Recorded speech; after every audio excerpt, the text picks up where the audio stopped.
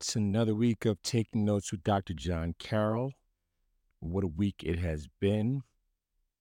Late night recording after a sports parent weekend, but there was so much going on that I knew I could not take a week off with all that's going on in the world. Certainly, there were things in my mind that I wanted to get into and share because all that is going on this week just makes the wheels in my head turn as an educator. So let me get right into it. And I want to start where I left off last week, which was the idea that given the Hamas attacks that had just happened on October 7th, when I was recording last week, my immediate thought was to think about those in my life, in my village, who are particularly of the Jewish community, and reach out to them um, just to express my support, just to be an ear, just to say that I was thinking about them. And that in and of itself provided a number of lessons that I want to share because given that we are so social media oriented these days, I think the art of just checking in either by voice or by text, but just having that personal connection gets lost. And I learned a lot from reaching out to folks. And so a couple of lessons I want to share. I want to start with the idea of the level of hurt. And so, of course, as people learned about all that was going on with the Hamas attacks, the hostages that had been taken, the subsequent um, raid of a music festival in Israel where more innocent young people were killed, um, terrorists attacking from all angles, seemingly on motorcycles, on paragliders, and cars, and just leaving uh, attendees at that festival to just run for their lives, literally. These were the things that were heavy on the minds of people that I checked in with. And I found out quickly that many folks that I know in my life had connections to people in Israel. One person, his wife, literally in Israel with family. And so dealing with that, others, who had family members who'd be getting called into the army, other family members who were in hiding. And so just the immense anxiety and hurt that caused was something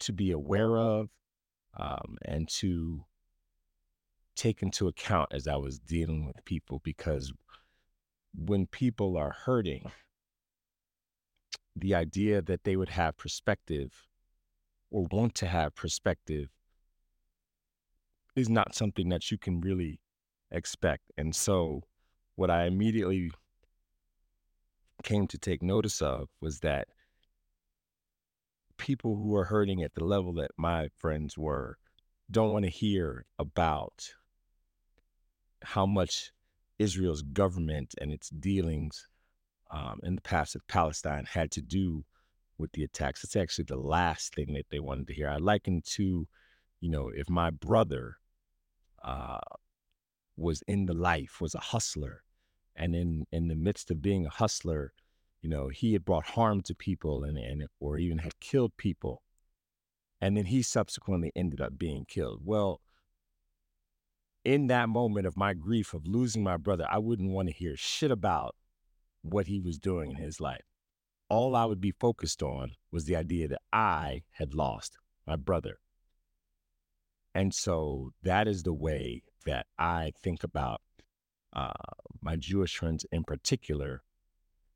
I don't want to hear about the government of Israel and what it has done. All that they know, many of them, is that they have family members who are lost, perhaps forever, taken hostage. There have been others of their communities, people that they know, who have been taken, dragged through the streets and killed, raped, murdered, innocent children taken and murdered. And that hurt.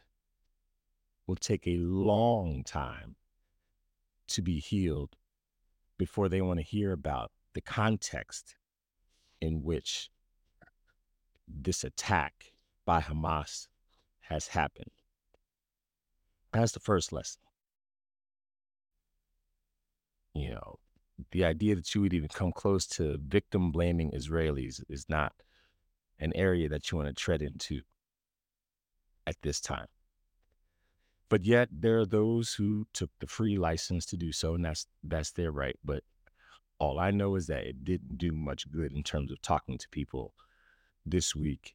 Um, it only made things worse. Certainly salt in the wound. Second thing, yeah, quickly on is that there's a range, as with anything. So when it came to people I checked in with, there were people who felt that they needed to soldier through and keep going, go to work and do their day-to-day duties because they had to. There were others who could barely hold themselves together and needed to take space. And I think that no matter what your profession, uh, you need to be able to take that space. Certainly in schools, where you're dealing with children, if you're an adult, I would encourage you to take that space. Certainly as we get ready to start another week of school, that is something that I will be aware of and pushing for, and we'll talk about that more because I do want to talk specifically about schools in a bit. But that range was interesting to see. I marveled at the number of people that I saw go on the news who were in the midst of trying to figure out if their loved ones were still alive, whether they had been taken hostage um, or otherwise, but yet could eloquently talk about the conflict. I marveled at that because God forbid if any of my loved ones were taken in my immediate family, I would just put me in a padded room because I wouldn't be able to talk. Like my heart went out to those people. So the range was another thing that I took note of this week and have to be cognizant of moving forward. Um, so again, the check-in becomes important. And then the final thing that I'll say in this moment is that you have to understand that those who hurt perhaps will lash out. They certainly will be more on edge and be less in control of emotions. Certainly in this case, you have to understand that emotions may bubble over. So I immediately think about the post that former NBA player Amari Stoudemire had. Uh, Amari Stoudemire is someone who, did the research and has, embraced his Jewish identity, and he had choice words to say about the Black Lives Matter movement and some of their response to the attacks by Hamas. Um, and he didn't hold his tongue, and given what some of those posts were and the immediacy of those posts after the attacks, one can only understand. The BLM grassroots organization here in Los Angeles made posts that could certainly be read as being supportive uh, of Hamas. At the least, if you look at some of those posts, they did not cite the nuance and the difference between the people of Palestine and the terrorist organization that is Hamas. I think you do a disservice to the situation when you conflate the two together. And that's one of those where, going back to last week, you have to do the education. You have to take the time to seek understanding and know what you're talking about before you start putting things on the interwebs that are going to last forever. So BLM, the grassroots organization in Los Angeles, came under fire. The organization in Chicago came under fire for posting a graphic of a hang glider with a Palestine flag sticking out of it. Again, seemingly in support of the Hamas attacks. And again, as as a diversity, equity, inclusion practitioner, you try to be aware and at least, think about what the intent was versus the impact. But no matter the intent in either of those situations, the impact, as you saw in Amari Stoudemire's post and others, but that one was just notable, is that they weren't trying to hear it. And it came off as insensitive and certainly inflammatory. So it's one of those things where you take the lesson that think before you speak certainly comes into play. The last thing that I want to get into before I close up this open is the idea that if you relied on social media this week for your information, you have to be careful. I didn't even see the Social Dilemma documentary that talks about the way that social media companies, you know, adjust things, use algorithms to feed information to certain people in certain ways. But it certainly is a case study this week when you think about how information got funneled to different people. So my timeline was very much slanted in a certain way, given the people that I know and given, you know, uh, who I follow. And I was glad this week to have others who sent me information. So I had a range of perspectives and could sift through information and do my own analysis, because it is easy to see how, as informative as social media could be, it could also be just as divisive. And this case of this Hamas attack and now the impending response from Israel is a definite case study in how, depending on what information you're getting, you can be enraged or polarized in either direction, which does no good for anybody.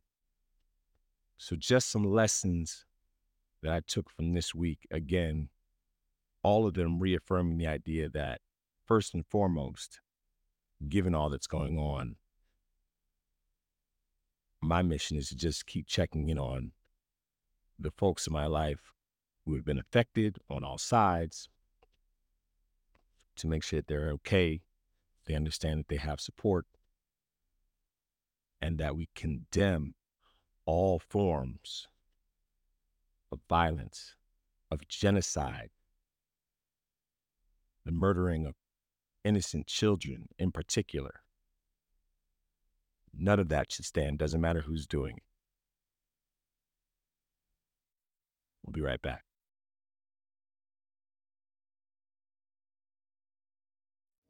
Just take notes. Just take notes. Take notes.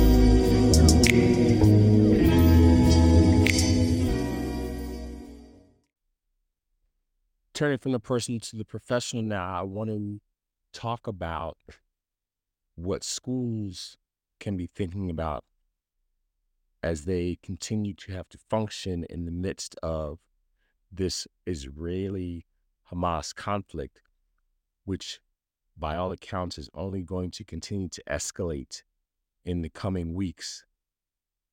And it's been interesting this first week where all schools, certainly here locally, and I would imagine nationally, were moved to put out statements about the attack.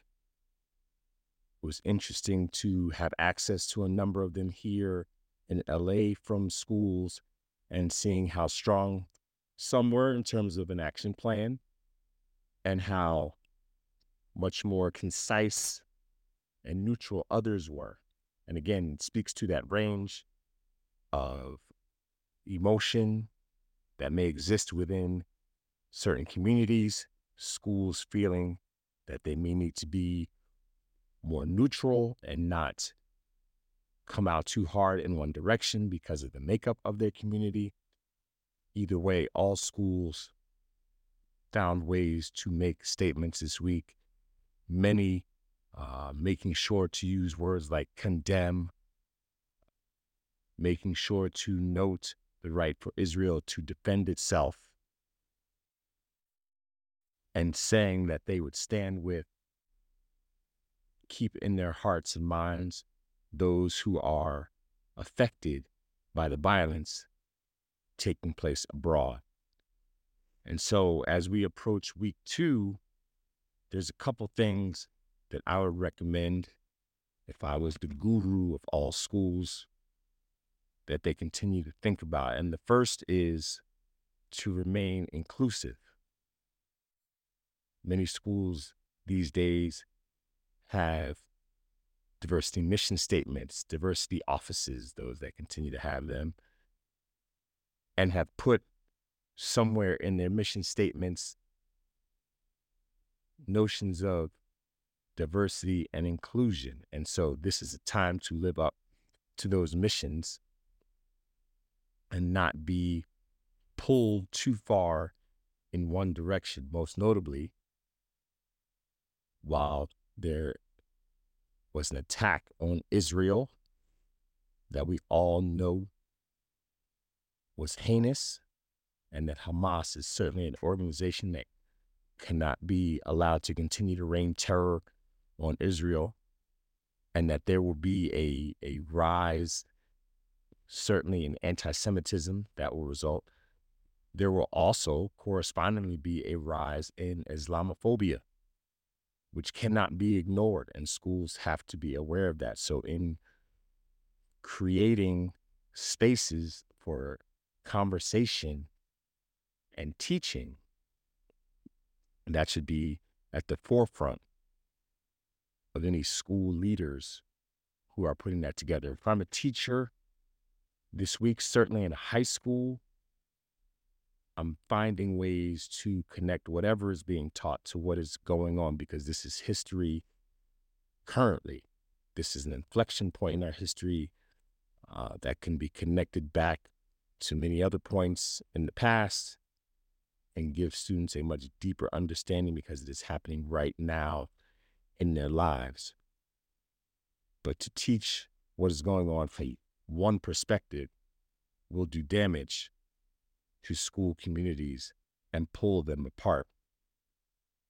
The other thing that is very important for schools to think about is who is in their community, and to keep their messages age appropriate. What will be necessary and helpful in an elementary school community is going to be vastly different from a middle or high school community. I saw a number of warnings going out to schools from those in the mental health professions that youngsters, if they're not already held off of social media apps such as Instagram and TikTok, should certainly be held back from using those apps currently, because of the amount of imagery that is being spread by Hamas of the violence that they have perpetrated on Israeli hostages. And so that is something to think about for schools. The other thing is, what is the message? Have younger students been exposed to the same thing as older students? And if so, how do you deal with that? So that is a big discussion for school leaders to have. And certainly, again, if you're dealing with high schoolers, you want to make sure that you're guiding discussion. High schoolers, I know, tend to latch on to their perspectives and hold fast to it as they are growing into being independent young people who are soon to be adults. And teachers have an opportunity, given their years, their veteran status, to help guide them to see more than just the side that they have grown most attached to at least have an understanding of both sides of the equation. So age appropriateness, a key. And then the final one, which will probably be the most difficult, is to remain apolitical. Schools are noted, certainly in the U.S., for being a little more progressive leaning, many of them. And you certainly, in this case, do not want to be seen as pushing one perspective, one agenda over another. Schools will be pressed to make sure that they are identifying universal themes to push on, like humanity, kindness, conflict resolution. But I would also add a deep understanding of the history. Again, going back to global education last week, this conflict provides an opportunity to understand how we're all connected, how our interests go together, and in understanding those interests, thinking about ways that we can coexist much better. So it's going to be difficult for schools. I hope schools are holding space for students. I hope parents are communicating with schools, because it is a partnership between parents and schools. I hope parents are communicating with school leaders what is going on in their household so that school leaders can respond accordingly. Again, any person that I talked to this week that talked about the hurt that they're feeling, the anxiety that their children are feeling, the unease and uncomfortableness, not feeling safe, I've urged families to make sure that they are touching base with school leaders so that they are aware and can respond accordingly. Because at the end of the day, that is what is most important to those who work in schools, work with children. They want children to feel safe. They should feel safe. And I know I certainly take it as a strong responsibility for the students in my care to feel safe when they come to school every day. But it is a two-way street, and I hope that parents find those ways to communicate with school leaders, and the school leaders find those ways to work with parents productively so that students can feel safe when they walk in the doors every day. When we come back, we'll wrap up for this week with so much going on, the Dean's List and the Honor Roll. Just take notes. Just take notes. Take notes.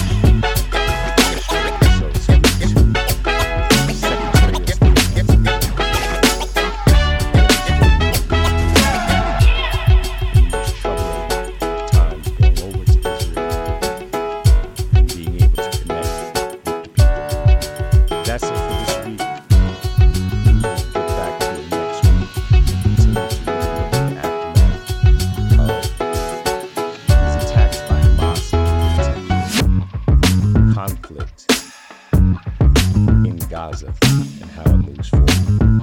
See you then. The views expressed by John Carroll and his guest in the preceding podcast are solely that of the authors and do not necessarily reflect the views of their employers, companies, or other associated parties.